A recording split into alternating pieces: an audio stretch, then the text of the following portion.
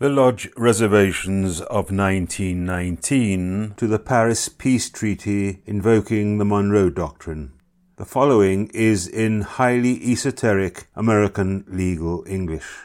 Commentaries on them may be found on the relevant page in Wikipedia. They might also be taken as plain language translations, but the stentorian tone of the original language is emblematic of the arrogance of empire which, de facto, was what America had become as a result of the First World War. The original sphere of interest of American foreign policy found in the Monroe Doctrine, Latin America, had over the previous 9 decades been invoked firstly to discourage further European colonization there, and then much later to push the Spanish out of Cuba and then the Philippines. However, the days were now gone when navies policed the world internationally. The nature of sea-borne military action is such that when setting sail for a potential theatre of war, say a European power doing so with intended actions in a Latin American one, a journey of several months was likely to ensue, following which the conflict very often would change focus or have been resolved. The Great War had shown that powered, heavier-than-air military flight could be deployed much more quickly to assert the United States' political or commercial interest. The globe was now much smaller. Where once Latin America on its own was the United States' backyard, now the rest of the world was as well. The Lodge reservations. 1. The United States so understands and construes Article 1 that in the case of notice of withdrawal from the League of Nations, as provided in said article, the United States shall be the sole judge as to whether all its international obligations and all its obligations under the said covenant have been fulfilled, and notice of withdrawal by the United States may be given by a concurrent resolution of the Congress of the United States. 2. The United States assumes no obligation to preserve the territorial integrity or political independence of any other country or to interfere in controversies between nations, whether members of the League or not, under the provisions of Article 10. Or to employ the military or naval forces of the United States under any article of the treaty for any purpose, unless in any particular case the Congress, which under the Constitution has the sole power to declare war or authorize the employment of the military or naval forces of the United States, shall by act or joint resolution so provide. 3. No mandate shall be accepted by the United States under Article 12, Part 1, or any other provision of the Treaty of Peace with Germany except by action of the Congress of the United States. 4.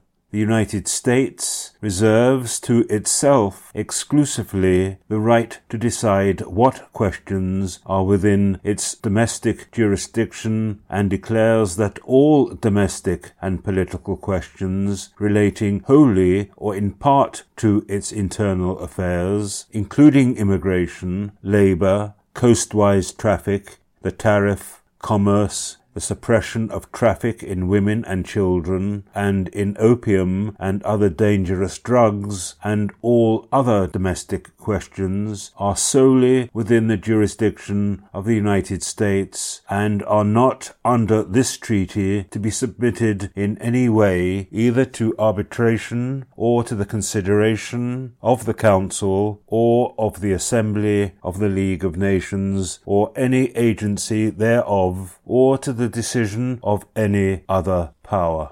5. The United States will not submit to arbitration or to inquiry by the Assembly or by the Council of the League of Nations provided for in said Treaty of Peace. Any questions which in the judgment of the United States depend upon or relate to its long-established policy, commonly known as the Monroe Doctrine, said doctrine is to be interpreted by the United States alone and is hereby declared to be wholly outside the jurisdiction of said League of Nations and entirely unaffected by any provision contained in the said Treaty of Peace with Germany. 6. The United States withholds its assent to Articles 156, 157, and 158, and reserves full liberty of action with respect to any controversy which may arise under said articles between the Republic of China and the Empire of Japan. 7.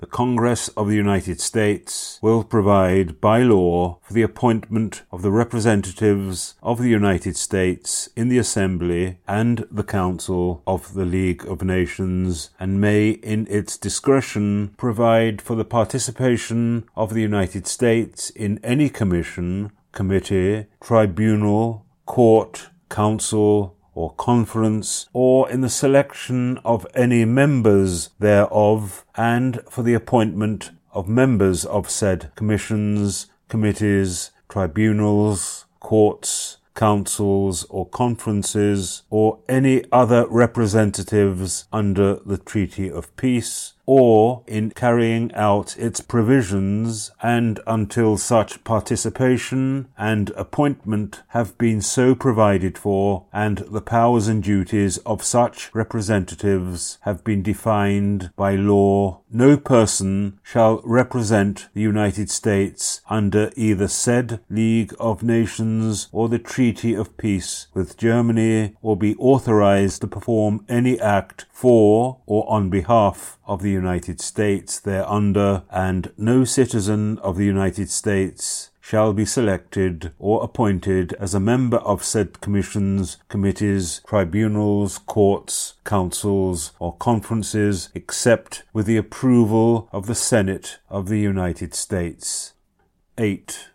The United States understands that the Reparation Commission will regulate or interfere with exports from the United States to Germany or from Germany to the United States only when the United States, by act or joint resolution of Congress, approves such regulation or interference. 9.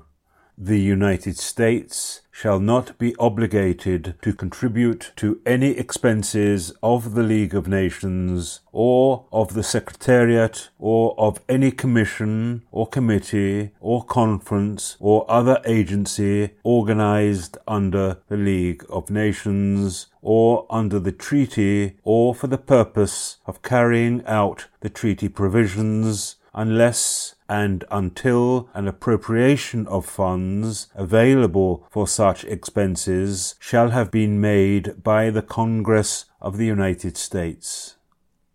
10. If the United States shall at any time adopt any plan for the limitation of armaments proposed by the Council of the League of Nations under the provisions of Article 8, it reserves the right to increase such armaments without the consent of the Council whenever the United States is threatened with invasion or engaged in war. 11. The United States reserves the right to permit in its discretion the nationals of a covenant-breaking state as defined in Article 16 of the Covenant of the League of Nations residing within the United States, or in countries other than that violating said Article 16, to continue their commercial, financial, and personal relations with the nationals of the United States. 12. nothing in Articles 296, 297, or in any of the annexes thereto, or in any other article, section, or annex of the Treaty of Peace with Germany, shall, as against citizens of the United States, be taken to mean any confirmation, ratification, or approval of any act otherwise illegal or in contravention of the rights of citizens of the United States. 13. The United States withholds its assent to Part 8, Articles 387 to 427, inclusive, unless Congress, by act or joint resolution, shall hereafter make provision for representation in the organization established by said Part 8. And in such event, the participation of the United States will be governed and conditioned by the provisions of such act or joint resolution. 14. The United States assumes no obligation to be bound by any election, decision, report, or finding of the Council or Assembly in which any member of the League and its self-governing dominions, colonies, or parts of empire in the aggregate have cast more than one vote, and assumes no obligation to be bound by any decision, report, or finding of the Council or Assembly arising out of any dispute between the United States and any member of the League, if such member or any self-governing dominion, colony, empire, or part of empire united with it politically has voted.